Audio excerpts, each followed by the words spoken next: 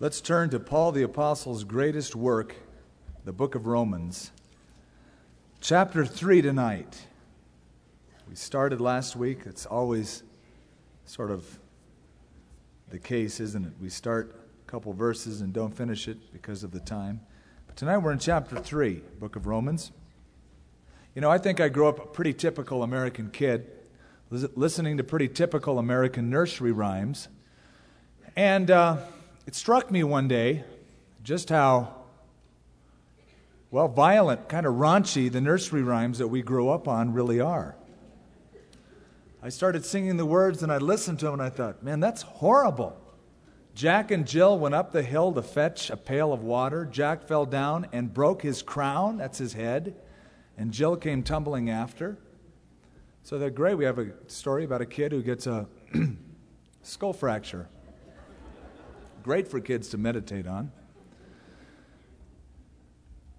Then, of course, there's Rockabye Baby in the Treetop. When the wind blows, the cradle will rock. When the bough breaks, the cradle will fall, and down will come baby, cradle and all. Not too comforting for a mother to sing. But there is one nursery rhyme that I think is a good description of the human race. Humpty Dumpty sat on a wall. Humpty Dumpty had a great fall. And all the king's horses and all the king's men couldn't put Humpty back together again. Mankind has had a great fall.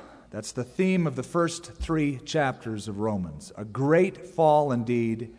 And that is the kind of fall that puts all people in the human race under the wrath of God. That's the first great theme of the book of Romans. The wrath of God, followed quickly, beginning in chapter 3, verse 21, by the mercy of God, the grace of God, the love of God. And so we're sort of at that hinge point tonight. The wrath is the sentence that is upon all mankind, and then followed by the grace of God.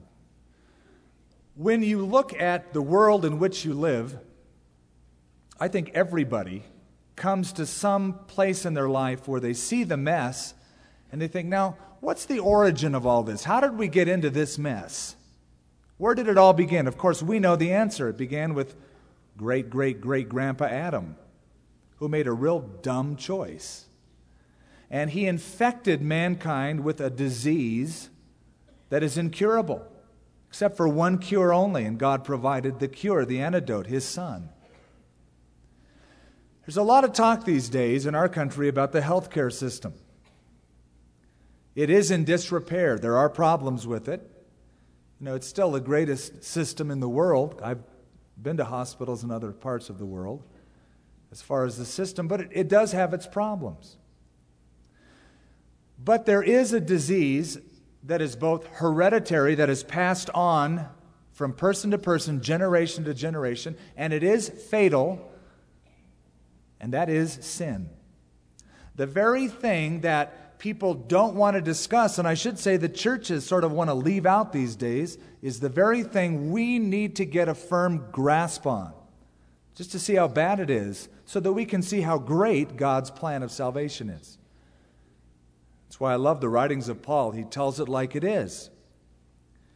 The book of Romans really is Paul's greatest work in terms of theology. It is an entire treatise, several chapters on the condition of man, the grace of God, the plan and the will of God, and then the plan of God throughout the history of the world. I think everybody deep down, and I say deep down, some people have to dig deeper than others, but deep down we know that we're sinners. We know that there's a problem. And we know that we need cleansing. Years ago in Chicago, when Dwight L. Moody was the pastor of Moody Bible Church, and he became rather famous and was invited to speak different places, one of the churches he was invited to speak had a reputation, and the pastor told Moody before he went out to speak, he said, now, Just a warning that some of these people will get up and leave before the sermon is even finished. Just a warning. So Moody smiled, walked out to the pulpit, and he announced his message. He said, "This morning, I'm going to address sinners and then saints." Now, we know, as we saw last week and the week before, that those are the two categories. All men are saints, or sinners. And a saint is a sinner saved by grace. So he said, I'm going to address, first of all, sinners, and then I'm going to address the saints. So he started getting into his message, and he said, now, I'm finished talking to all the sinners, so if you're a sinner and you'd like to leave now, you can get up and go. The rest of this message is for God's people as saints. Pastor said that was the only morning that everyone remained seated for the entire message. Nobody wanted to admit that they were a sinner. Well, we have seen in the first 2 chapters and a few verses that we've gotten into chapter 3 that Paul paints the black picture that everyone is a sinner and the possibility that everyone can become a saint. Paul was a rabbi, and being rabbinically trained, he would know that there would be rebuttal to some of the statements that he would make. And so, sort of in a question and answer format, he presupposes what the rebuttal is going to be. And so he weaves his case, and he asks a hypothetical question followed by an answer, another hypothetical question followed by more answers, and he follows this format. In chapter 3, verse 1, what advantage then has the Jew? Or what is the profit of circumcision? Much, in every way, chiefly because to them were committed the oracles of God. Now, he just said there's no difference, Jew, Gentile, no matter who you are, we're all under the death sentence, all under the wrath of God. So you may even be circumcised, he says to the religious Jew. That doesn't count unless your heart's right with God. And so he presupposes somebody's going to ask, so what's the advantage of being a Jew? Is there any advantage at all? What's the big deal about circumcision? And he answers the question, much, in every way. First of all, because to them, the Jewish people, were committed the oracles, the scriptures, the words of God. Now, there was a distinction between Jew and Gentile, especially in the mind of the Jew. This was a big issue. The Jewish person grew up being taught, you are the chosen people of God. God has a special plan for the nation of Israel. God gave us the scriptures. God gave us the prophets. God gave us the law. A Jewish person, in hearing the words of Paul in chapter 2, would question that. Because what about the distinction? There was that distinction even in the New Testament. Jesus said to his disciples, do not go into the way of the Gentiles, but go rather to the lost sheep of the house of Israel.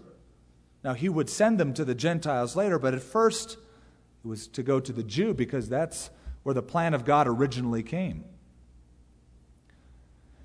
And then Jesus, when he had a conversation with the woman at the well at Samaria, and she said, now, you Jews keep saying Jerusalem is like the place to worship, and our fathers have always taught that here at Mount Gerizim, that's the place to worship.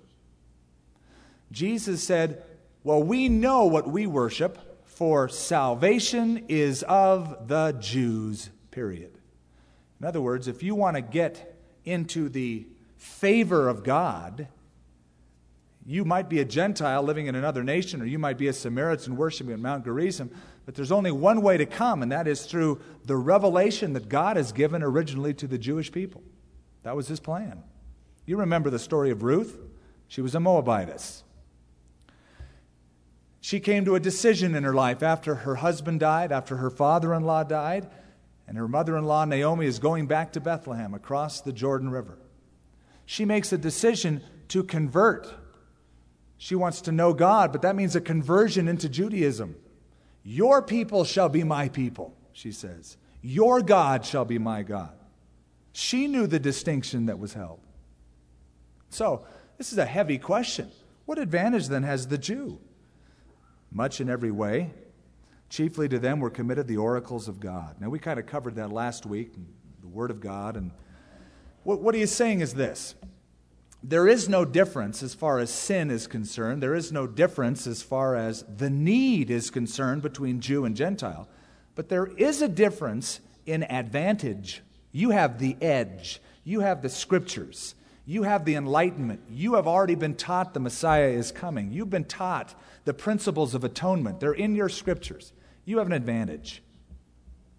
Much in every way. Now, I do want to touch on this before we move on quickly into the rest of the chapter, and that is, a mistake is often made when it comes to the Jewish people. When people start saying that all of the promises that God gave to the Jews in the Old Testament do not now apply to the Jews anymore because they sinned, and that all the promises made to Israel nationally are now all fulfilled in the church. That's a mistake. We are the spiritual seed of Abraham, but God has a distinct plan that He promised to Abraham, a covenant, and to Isaac and to Jacob. In fact, Paul will belabor this point, trust me, when we get to Romans chapter 9, 10, and 11. He'll go through the whole fact that God has a national plan in the future for the Jewish nation, literally, not figuratively, literally. But there is a teaching called amillennialism that says all of the promises in the Old Testament are no good for the Jews. They all apply to, in a spiritual sense, to the believer. And so everything is spiritualized. Added to that, there is a teaching known as British Israelism. And British Israelism says that the original 10 tribes of Israel, the northern tribes, have all been lost, but they all resettled in Europe. And the Anglo-Saxon race is the offspring of the 10 tribes of Israel that settled in Europe. And when they settled throughout, dispersed the diaspora through Europe, they left their names there. You can still see traces of them. For instance, the Danube River and the Danish people. It's the remnants of the tribe of Dan. And you see, Ish is the Hebrew word for man. That is true. It is. And so you see you have Dan-ish, Dan's man. You know, that's the tribe of Dan. And so you see that through the Anglo-Saxon race. British, Finnish. Of course, you also have foolish. And Paul will show how foolish it is toward the end of this book. That God makes a distinction eschatologically in the future when He draws the difference between His plan for the church and for national Israel, fulfilling His covenant promises to Abraham, Isaac, and Jacob. In fact, He will say in chapter 11, verse 25, blindness in part has happened unto Israel until the fullness of the Gentiles are come in. Then all of Israel shall be saved. And we'll discuss what that means when we get to it.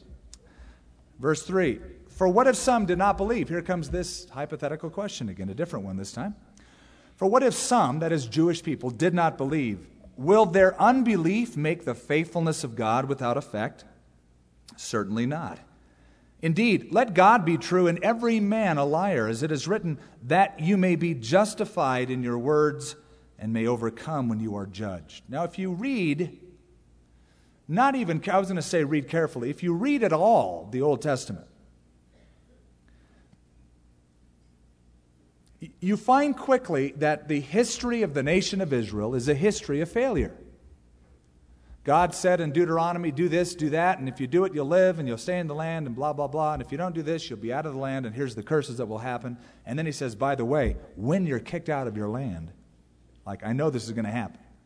And I know when you're in Babylon, you're going to be crying out to me, and when you do, I'll bring you back. And so He anticipates their failure, but promises His own faithfulness in lieu of their failure.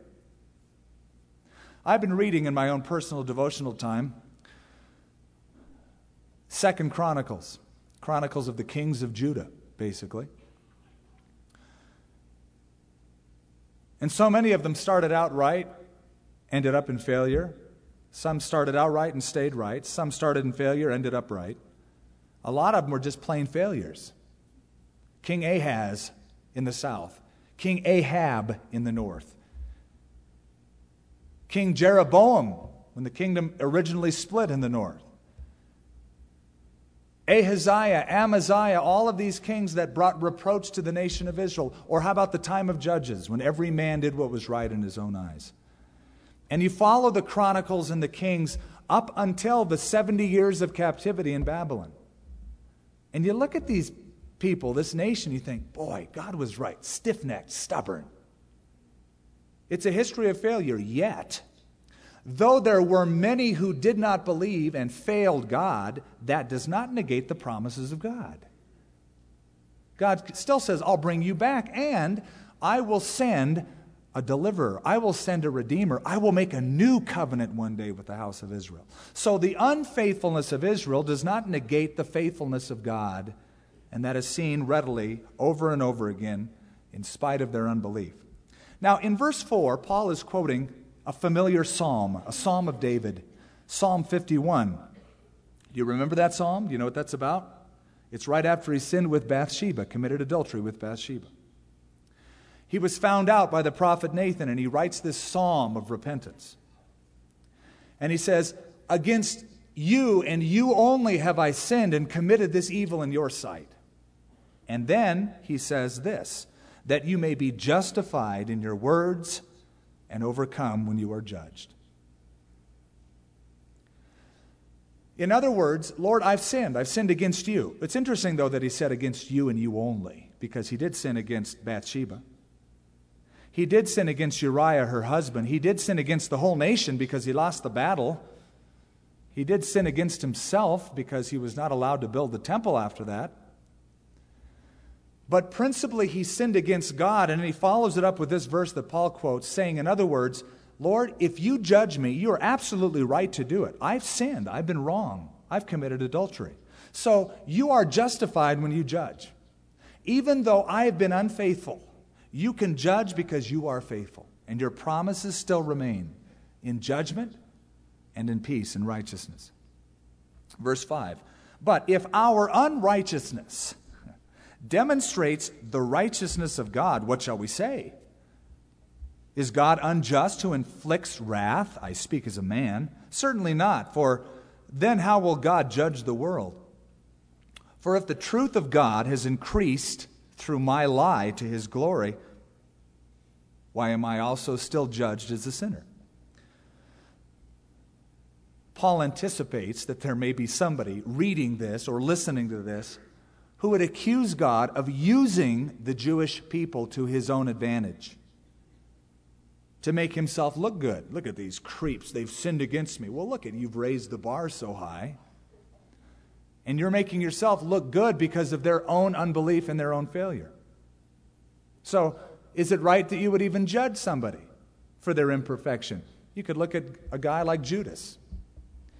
The Old Testament predicts that he would fall, predicts that he would fail, predicts that he would do what he did to Jesus, betray him. Jesus predicted it. Did Jesus know what Judas would do when Jesus chose Judas among the 12? Absolutely. Well then, it's sort of unfair to judge Judas for what happened. It's sort of predicted. He knew it all along. The folly with that, of course, is that you are denying the fundamental substance of sin. In and of itself, it is wrong, it is sinful. You can't bypass that issue. And so he says, certainly not. For then how would God judge the world? For if the truth of God has increased through my lie to his glory, why am I also still judged as a sinner? If God doesn't have a right to judge us merely because our sin reveals his grace, then how could God judge anybody? But the truth is, God will judge the world. Why? Because we read last week, when God judges, he knows all of the motivations of the heart, the hidden parts. It's a complete, total knowledge. And thus he's the only one capable of making a judgment. And why not say, verse 8, let us do evil that good may come, as we are slanderously reported, and as some affirm that we say. People were actually accusing Paul of saying this. as we are slanderously reported, and some affirm that we say, here's what Paul says about them, their condemnation is just.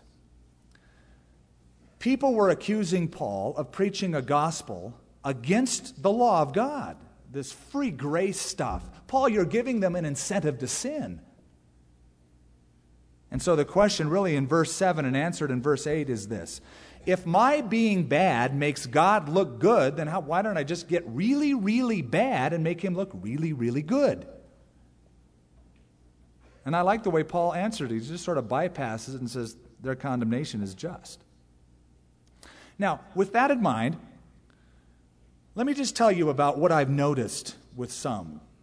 And I have one particular person in mind. None of you would know. It's from my youth when I first became a Christian. But this kid, he was a young guy, he was an early teenager, and he would hear all of our testimonies, how bad we were before we came to Christ. And I do have a problem with some testimony meetings when people try to paint the worst possible picture and spend most of the time making people go, ooh, ah, about their past sin, and just a little snippet of, oh yes, and then I was saved. Almost as if you're glorifying the past. Well, this guy would hear all these testimonies and think, man, I don't have a very good testimony. I was raised a good kid all my life. I was raised in a Christian home. He said, I almost think that I should go out and sow some wild oats just so that I could have a powerful testimony.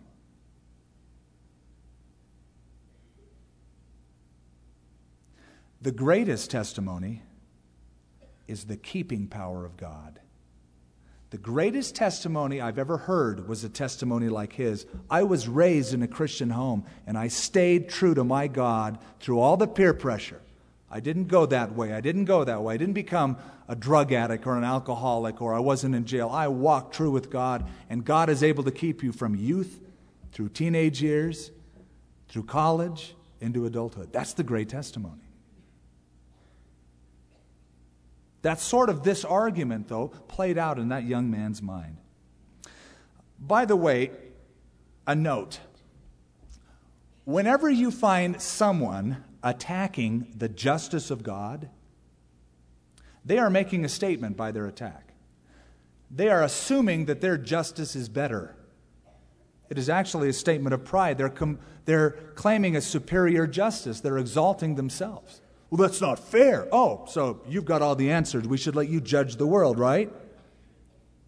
You are saying that your system is more valid, more fair, more just, more righteous than God's.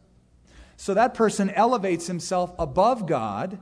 And by the way, that was the very theme of the devil from the beginning, was to elevate himself above God, challenging the Word of God. Keep that in mind next time you're tempted to say things like, how could a God of love do that? How could a God of love create hell or send anybody to hell or whatever? That is to disregard the very justice of God, right? God is loving, yes. But if there is no justice, then God is amoral, non-moral, immoral. And if God is immoral, God is not loving. He has to be just in order to maintain the fact that he loves. There has to be justice. Now, beginning in verse 9, and especially in verse 10, but you notice how it's written. It's written by taking lots of different scripture from the Old Testament, and if you have a version of the Bible that sort of indents it, it's showing you that these are quotes from the Old Testament stacked one on top of the other. And what this is Paul the rabbi pulling out from his knowledge of the Old Testament the indictment against humanity. It's the final leveling of the gavel.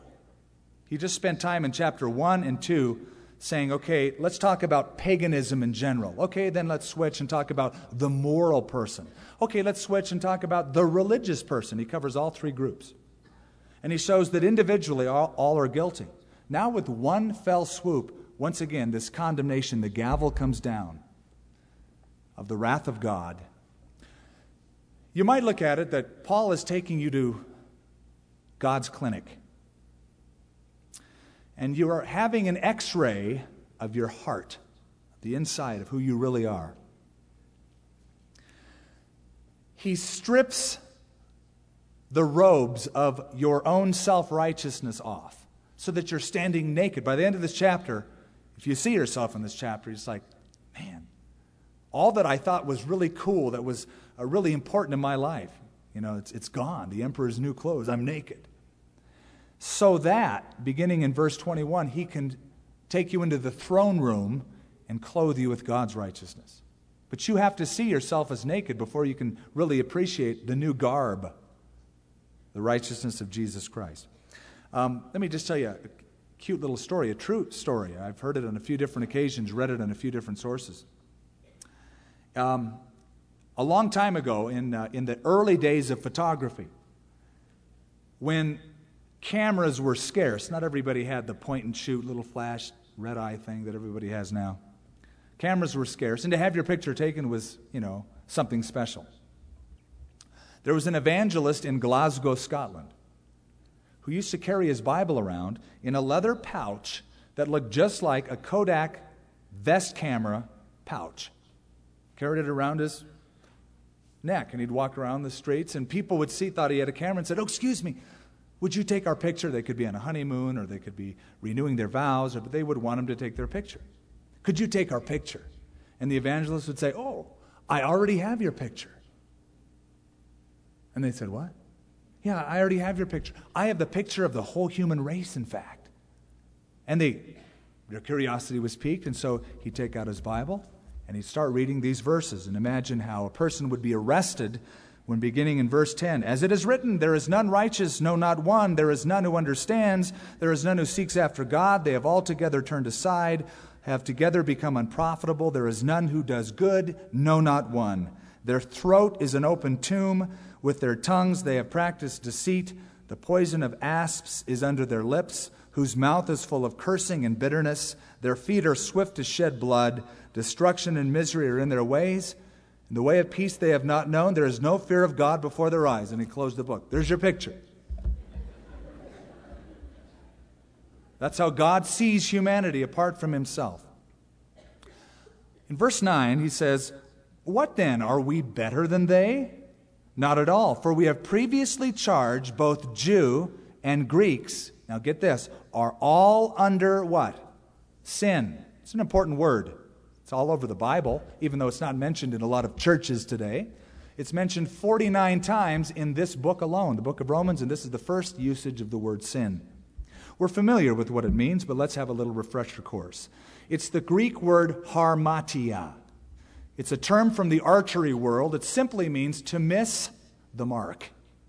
God puts up his target, and everybody, no matter how clever they are at aiming their little bow and arrow, the arrow falls short of the target. Everyone. Some are better sinners than others. That is, some people really get off the mark. Some people are worse sinners than others. That is, they get really close to the mark, but all have fallen short of the mark. Let's say that we're all on a nice Caribbean cruise. Wouldn't that be great? Or an Alaskan cruise. It's summertime. And we're going up, enjoying the scenery, and we have a Titanic experience. We hit an iceberg. The boat starts to sink. And let's say there's all of us, but let's say there's, three types of people. We have the professional athlete swimmer, right? You're trained to swim. You're an expert. You've won awards for swimming. And then next to you is the group of trained athlete, but not professional swimmer. You've just worked out and you're in good shape. And then next to you is sort of couch potato, Joe Average American, never really gets any exercise, love handles a whole bit. The boat goes down. You can see the shore, but it's quite a distance off.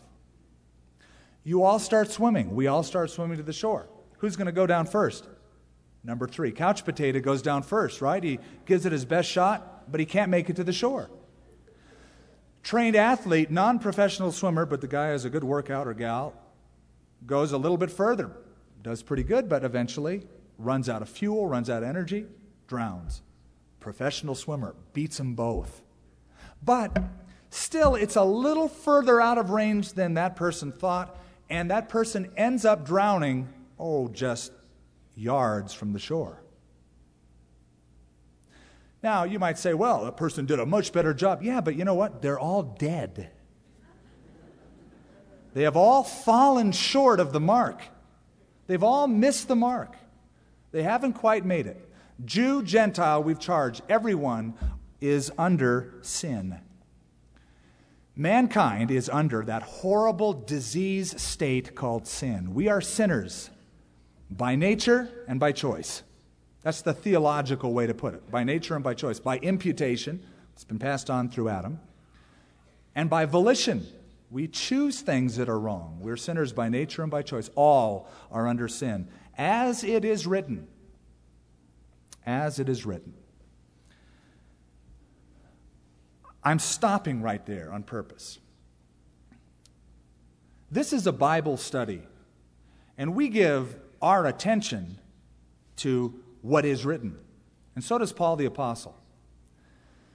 When Paul makes a point, he doesn't just think, I sort of feel in my heart that the way it ought to be and the way God is. No, he goes, that's irrelevant. It doesn't matter. As it is written, everything is backed up with the inspired, inerrant Word of God. He uses that phrase quite frequently. Why? Because Paul has a love for the Scripture, believing it to be the Word of God. And one thing is obvious from reading Romans, he has a grasp of Scripture. He has a grasp of it. In these next few verses, he's quoting from Psalm 14, the book of Isaiah, the Proverbs, and Ecclesiastes, and a couple other psalm phrases. He knows it quite well, and he sort of stacks it all up and makes his theological treatise of what the Old Testament says about mankind. He loves the Scripture, so it's important to notice and to be able to say, for it is written, or as it is written. Peter does this. The day of Pentecost, you remember, they're all speaking in tongues, and Jews from all over the world are gathered, and one of them asks the obvious question, what is this? And Peter says, this is that which was spoken of by the prophets, who said, in the last days I will pour out my Spirit on all flesh. Your sons and daughters will prophesy, your young men, your old men, blah, blah. He quotes the Scripture. One of Jesus' favorite phrases was, for it is written. Right? He's tempted, Matthew chapter 4, outside of Jericho on the Mount of Temptation in the Judean wilderness. And Satan comes to him. And Satan says, first of all, hey, since you're the Son of God, command these stones to be made bread. Jesus says, as it is written, or it is written, man shall not live by bread alone, but every word that proceeds out of the mouth of God. He quotes the Scripture. So then Satan sort of said, okay, well, I can quote Scripture too. So he says, hey, well, takes him up to the pinnacle of the temple. Throw yourself down, for it is written. He will give his angels charge over you that they might bear you up lest you dash your foot against a stone. Now, he does take it out of context, and he doesn't quote the rest of the Scripture. But Jesus says, it is written, you shall not tempt the Lord your God. His rebuttal is all based in Scripture. Then Satan shows them in an instant the kingdoms of the world. Says, hey, you know what? If you just bow down and worship me, I'll give you all these. For they're mine to give. I can give them to whosoever I will. Jesus said, it is written, you shall worship the Lord your God, and him only shall you serve. All three times his rebuttal was, it is written. I say that because so should our practice be bathed in the Scripture. When you ask people, well, why do you do that? Well, we've always done it that way. And because Satan does hate the Word of God, anything that is of God, Satan would naturally hate being the arch enemy of the divine. He would hate the Word of God and would love to supersede the Word of God with man's tradition, or man's opinion, or man's feelings, or whatever. But it's important, oh Christian, that you be able to say, for it is written. Read the Bible through. Get a grasp of the principles of Scripture. I'm not talking about proof texting. I think it's a nasty thing we get into. Proof texting. We find a little text that supports our view. You can find anything to do that. Jehovah's Witnesses, Mormons, every cultist can find a phrase or a twisted verse out of context to support their view. But that's different from the grand principles of the Scripture. And Paul stacks them up one on one to an airtight case for the judgment of God before he gets into the grace of God. Okay, we're coming to God's view of mankind. This is important. Some of you have taken anthropology courses in college. This is God's anthropology. God's anthropology. God's view of mankind apart from redemption, and thus the need for redemption. You know, there's a big difference between a worm eye view and, say, a view in a 747 aircraft 50,000 feet in the air. To a worm, you look very impressive. Worm would see you walk up to his little worm area. He'd look up at you and go, wow. When I was just a little toddler, I remember going into the kitchen, and I could walk right under the little table that pulled out the little bread counter. I could go under it, and then I'd look up at my mom, and I'd think, she is huge. She's like the biggest woman in the world. Of course, I'd only met one. Wow. Now, my mother measured her today. She's 5'1". And I look at it a little bit differently now. I look down at her, being 6'5", but up then I thought, wow. Now, you know what it's like if you've ever been to Manhattan, you've seen the Empire State Building, the World Trade Center, or Paris, the Eiffel Tower, or the Parthenon on top of, in Athens. Huge. But if you've ever flown over those cities in an aircraft, they look like little toys. In the college courses in anthropology, they give you the worm's eye view of man. But now we get God's scoop. This is God's anthropology. His view of anthropos, of man. And it's the view from 50,000 feet. And it's a smaller view than the worm's eye view. And we get a very important truth out of all this. It's called total depravity. It's one of the grand doctrines of the Scripture. It's one of the things that most people today, our society, does not believe in at all. That mankind, by nature, is absolutely, totally depraved. Now, understand what that means. It doesn't mean incapable of doing any good. Some of the most depraved people are capable of doing the most wonderful things. It doesn't mean that a person is as bad as he could be. It means a person is as bad off as he can be. See the difference? It's a judicial thing. It doesn't mean that you're vile and angry and murderous. It means you're as bad off. You may do wonderful things apart from Christ, but none of them are good enough to hit the mark. That's depravity. All have sinned and fallen short of the glory of God. So we get to it now in verse 10. As it is written, there is none righteous, no, not one. Now remember what the word righteous means. Paul has in his mind, no doubt, the very basic meaning of the word, which means to be right with God. There is no one naturally who is right with God. There is no one who is as God intended him to be. Though people may be doing wonderful things, certain moral things, even the most vile person can sometimes do wonderful things. Paul is not speaking of specific acts or general patterns, but he is speaking more than that of man's inner character, apart from redemption, depravity. No one who has ever lived in his inmost being is right enough for God. We've missed the mark. What's the standard? Jesus Christ. He's the only perfect person. He lived the perfect life you and I could never live. He died a sacrificial death for you, and all of that can be imputed freely to you who believe. He's the only one who can do it. Now, whenever we compare ourselves with each other, we can feel pretty good. Because you know what? I can always find somebody worse than I am. And there's something perverse in human nature. We sort of gloat whenever we see somebody do something bad or wrong. Oh, it makes us feel good. Oh, yeah, I'm better than that person. I like that person. They make me look good. But when you start comparing yourself with what Paul said in Ephesians to the measure of the stature of the fullness of Christ, you go from worm's eye view to 50,000 feet in the air view, right? It's very, very different when you compare yourself to the standard, God's standard, not the shifting standard of man.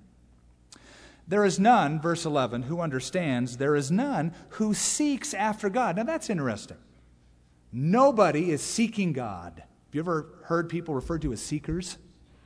Oh, they're seeking God. There's none who seeks God. You remember what happened in the garden with Adam and Eve? As soon as Adam sinned, did he go out and seek God?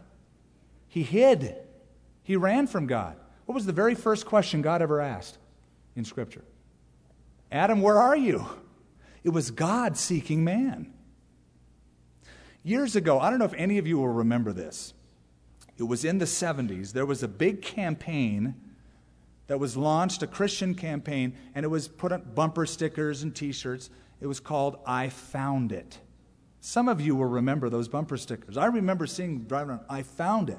I'm thinking, I found what? And it was a yellow bumper sticker, big black letters, exclamation point, I found it. It, of course, was God, and it was meant to be this nebulous idea so that people would ask, well, what is it you found? They'd say, I found a relationship with God through Jesus Christ. And it was neat.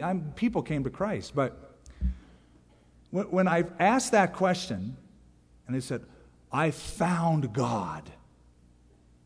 I was a young believer, so I would say certain things that were maybe not always the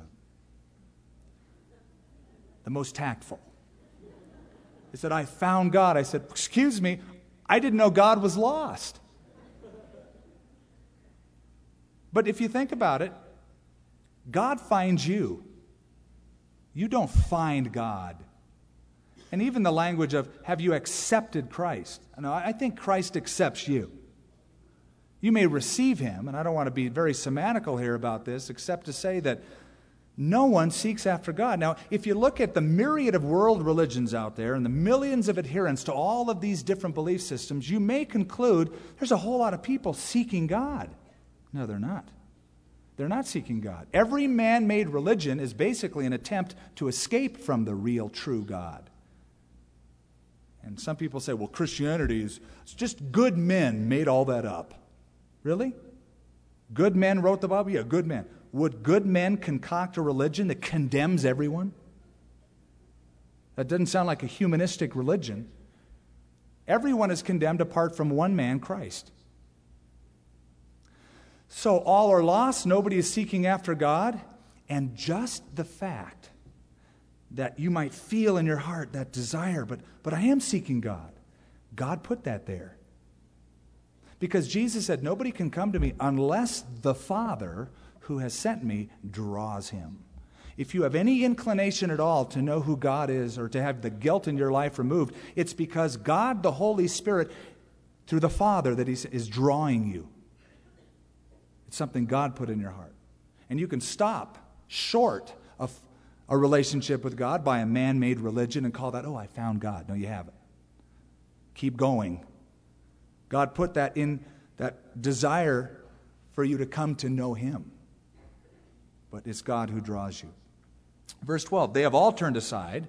They have altogether become unprofitable. There is none who does good, no, not one. The word turned aside is a Greek term that means to lean in the wrong direction. It is a military term originally that speaks of a soldier in the middle of the battle running the wrong way. In other words, defecting. We were born on a detour. We were born going away from God. As Isaiah the prophet said, all we like sheep have gone astray. We've all gone our own way. We remember in the book of Acts that the early church was sometimes called the way, right? The gospel of the early church was called the way. And people who were involved in the church were sometimes called in the book of Acts the followers of the way. And Jesus said, I am the way, the truth, the life. No man comes to the Father except through me. There is a way, and there's only the way. Of course, Proverbs says, there is a way that seems right unto a man, but the end thereof is the way of death. So we were all born on a detour. All we like sheep have gone astray. He says, then they have together become unprofitable. A better translation or a literal translation would be overripe, spoiled, sour. Have you ever had the experience that I've had of going to the refrigerator for a nice ice cold glass of milk? Oh, I can't wait, I'm going to be refreshed, and you take it down, and it's like, oh, it's soured. It's not what you anticipated. Of course, it sort of gives it away when you see little things floating in it. You should stop right there, but sometimes we don't see it. There is none who does good, no, not one. You say, oh, wait a minute. I know a lot of people who are unbelievers, and they do good things. Yes. Mankind, even apart from God, is capable of achieving great things, great achievements, great works of philanthropy, great works of mercy, etc. But that's different from divine goodness. Example. Jesus one day had a young man came up to him. He's called the rich young ruler in the Bible. And the guy comes up and just sort of pours on the adulation. Good master, he says. Good teacher. What good thing must I do to inherit eternal life? So he used the word good twice in the same sentence. Good master, what good thing must I do to inherit eternal life? Jesus said, why do you call me good? That's an interesting comeback. There is no one who is good except for God, he said.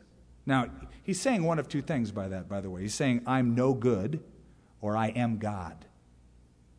You call me good. You recognize something. Why do you call me good? There's only one good, that's God. Now, it's interesting that Jesus said, there is no one that is good except God. So when you say, oh, he's a good person, that's a floating standard. God's standard of goodness is there's only one who is good, and that's God. So when you define goodness, if you define it biblically, you have to start with God. God is good.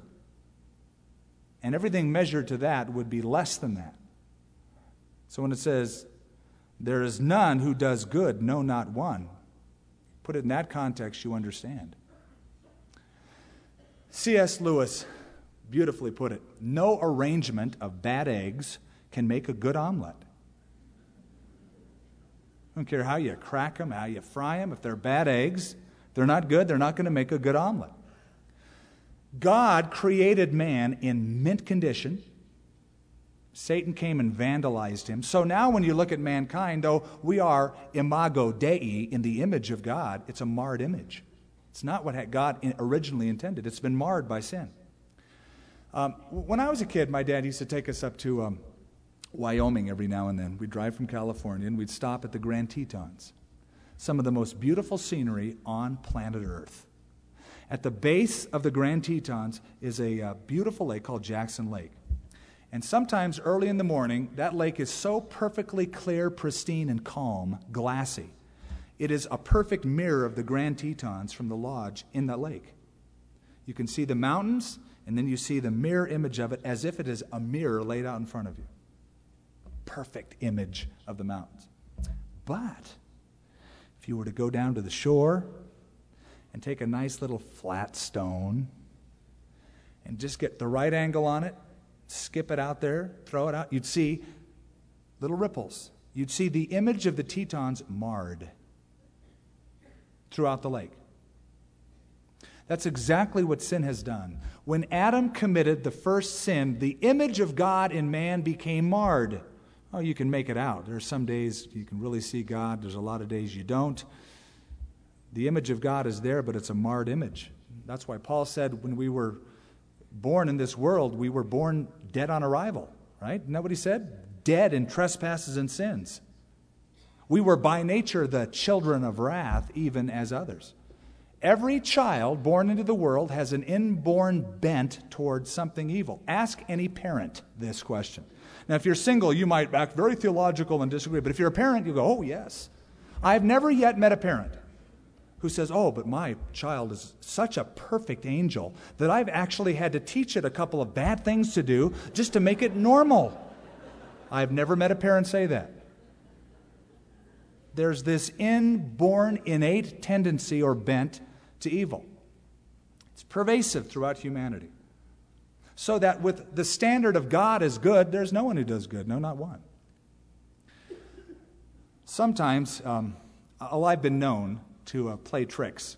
And one of the tricks I played on Well, if I say a friend of mine, you'll question my ability to be a friend, but on a couple of people is while we were at a meal and they got up and went to the restroom and came back, I poured salt in their water, just doused it with salt, mixed it up, and by the time they came back, it was cleared, so it looked the same. And then they would take a big gulp of it, and then they'd get thirstier, and that salt, I don't know where I'm going with this, but every bit of that water, every bit of it, was tainted with the salt. It's not like, there's more at the top, more at the bottom. Once it's mixed all together, like ocean water, it's impure. No matter what you do at that table, at that meal, no matter what part you drink from, it's all going to be tainted. It's marred. It doesn't fit the original design. Verse 13, we now get into, the doctor takes us into the clinic and says, open your mouth wide. Stick out your tongue. Remember the doctor doing that? Their throat is an open tomb. With their tongues they have practiced deceit. The poison of asp is under their lips. Jesus said something very interesting, didn't he? He said, from the abundance of the heart, the mouth speaks. You can always tell what's really in the heart of a person. It eventually comes out in their speech. And so a person will, in anger, say something, and they'll go, oh, I don't know why I said that. That wasn't me. Yeah, it was the real you. You've been able to have that beautiful veneer for only so long, but the person who harbors grudge and bitterness and anger, eventually it's going to come out. The person who engages in lustful activity, eventually it'll come out in lewd words. From the abundance of the heart, the mouth speaks. And so, with looking at what they say, with their tongues they practice deceit, the poison of asp is under their lips, whose mouth is full of cursing and bitterness. Now, this was written a couple thousand years ago. Does that sound very up to date, like our generation? In fact, listen to this description of a generation from the book of Proverbs and see if this isn't contemporary. Proverbs 30, verse 14. There is a generation whose teeth are like swords, and whose fangs are like knives, to devour the poor from off the earth and the needy from among men. It sounds like we got it out of the newspaper. This is the description. One research group did a survey of primetime television, taking the shows on primetime television on ABC, NBC, CBS, and Fox Network, and found those words that were once banned altogether from television are now spoken once every 5 minutes at primetime on all of those networks. Whose mouth is full of cursing and bitterness. Their feet are swift to shed blood. Destruction and misery are in their ways, and the way of peace they have not known. That's interesting and very truthful. The way of peace they have not known. Never before has there been a generation that has spoken so much of peace than this one. And yet, according to Will Duran, in his great book, Lessons from History, said, quote, in the last 3,421 years of recorded history, only 268 have seen no war. In the last 3,100 years, 8,000 formal peace treaties have been broken. The way of peace they have not known. We are a violent species. We are. That's the nature of mankind. Try as you will to curb that. Look at the conflicts worldwide in almost, every continent. A professor from Massachusetts Institute of Technology, his name is Arnold Barnett, said that a child born today in one of the large cities in the United States of America, according to him, has a chance of 1 in 50 of being murdered. And he said what that means is a baby born today is more likely to be murdered than the American who was on the battlefront in World War II. That's quite a statistic. A 1 in 50 chance of surviving. That's why when people say, you're going to Israel? You're taking a tour to Israel? That's dangerous. It's dangerous to be in Albuquerque. In fact, I think it's more dangerous with the crime rate in this city than it is to be in Jerusalem. I'll let my son and wife walk the streets in almost any city in Israel tonight. but I wouldn't let them walk here. And you know why? It's principally because wherever you go, you see soldiers carrying guns. You go into a restaurant, you see there's always somebody on duty, everywhere with a gun. They know the truth about human nature. That if you just take away all the arms and get rid of it all, that we won't be nice little people and behave. Somebody that has the advantage will come in and kill other people, terrorists. They live with it all the time. This is the nature of mankind. And here's the root issue, verse 18. There is no fear of God before their eyes. Bingo. That's where it all starts. What did Solomon say? The fear of God is the beginning of wisdom. The fear of God, he said also, is the beginning of knowledge. Does that mean that we're to cower every time you mention the name God? No, the word fear of God, Hebrew yirat Yahweh, means a reverential awe that produces a humble submission to a loving God. That's what it means. A reverential awe that produces a humble submission to a loving God. It's the very same word in the Old Testament when it says, children, respect, fear, honor your parents. Respect them, obey them. There is no fear of God before their eyes. You look around at our culture, that sort of sums it up. There's no fear of God. This is a me generation. This is very anthropocentric, man-centered. The slogans that we toss around, love yourself, be true to yourself, be your own best friend. All man-centered, not God-centered. Everything is measured on a scale of personal happiness. How does it make me feel? What's in it for me? Even God is put on that scale. And people shop for churches based on what's in it for me. Well, how do I feel? Was it my personal pleasure ratio for the day? Rather than the motive of the fear of God. There is no fear of God before their eyes. Now we know that whatever the law says, it says to those who are under the law that every mouth may be stopped, that the world may become guilty before God. Therefore, by the deeds of the law, no flesh will be justified in his sight, for by law is the knowledge of sin. That's the verdict, man. Pagan, moralist, religionist, all guilty before God. You're guilty. I'm guilty. The Pope is guilty. Billy Graham is guilty. All have sinned and fallen short of the glory of God. Today, I was putting a load of laundry into the washing machine and taking a load out and putting it into the dryer. And, this is pretty obvious. There's 3 of us in our family. And I looked at all the clothes that were going into the washing machine that were dirty. And they were my wife's clothes. My son, he had a bunch of dirty clothes. Really dirty clothes. And I had some too. There were all of us involved in that dirt. It's not like, well, it's all their dirty clothes. I don't have any. I never get any clothes dirty. All of us had the same need. And I was doing that, and I was thinking of our text this evening. Yep. All pronounced the same verdict. Mankind has this horrible predicament. Now, between verse 20 and the next verse, verse 21, is a Grand Canyon. We move out of the night into the day. We've been slamming on the wrath of God. This is now the Grand Canyon. This is where the sun comes up, the light shines over the landscape, and it's flooded with bright light. Or in the words of the Chronicles of Narnia, if you've ever read that terrific set of books, that long, dark, cold winter is over and Aslan has come. In steps a whole new idea. It says, but now. Ooh, that's good after you talk about wrath. But now. The righteousness of God, apart from the law, is revealed, being witnessed by the law and the prophets. We now move in to the second phase of the book of Romans. First being the wrath of God, second being the grace of God. And that's what he focuses on for the next several chapters, the grace of God. Donald Gray Barnhouse, some of you are not familiar with his name. If you do much commentary or Christian book reading from yesteryear, he's a familiar name. He was a pastor in Philadelphia, great Bible scholar. He wrote a heart. He drew a heart over these verses.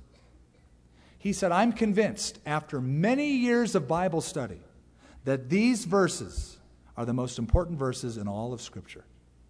It's quite a statement. The great scholar Leon Morris said, this is the great paragraph, the greatest, most important paragraph ever written in history. So let's pay attention.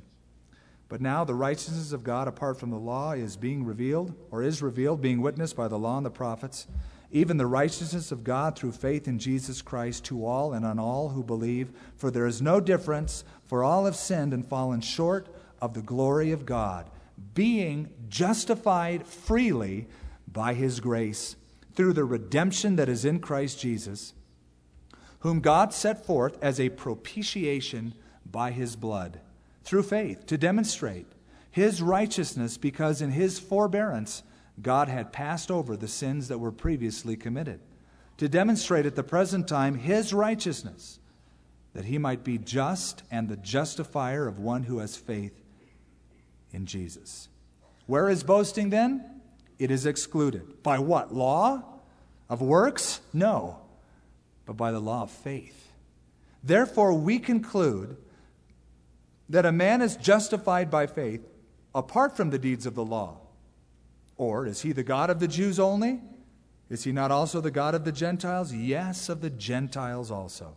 Since there is one God who will justify the circumcised by faith and the uncircumcised through faith, do we then make void the law through faith? Certainly not. On the contrary, we establish the law. And he will show that the law has a purpose, and the purpose has already been fulfilled, to make us guilty and to lead us to Christ. So we'll pick up on that next time. And we didn't cover it tonight, but we covered quickly in our reading a few very important words that to a lot of us still don't make much sense, like propitiation. In fact, there are 3 important words we're going to cover next week. Have a little mini theology course. Justification is one of them that he mentions. Redemption is another, and propitiation is another. These are very important words. Let's not be afraid of words. Some versions really ruin a good word. And we almost feel when we read them that we're attending the funeral of a very loved word. It is dead and gone out of circulation, and we've replaced it, and so we don't know what it means. There's some words that we need to keep, and these are 3 of them, and we'll discuss what they mean next week.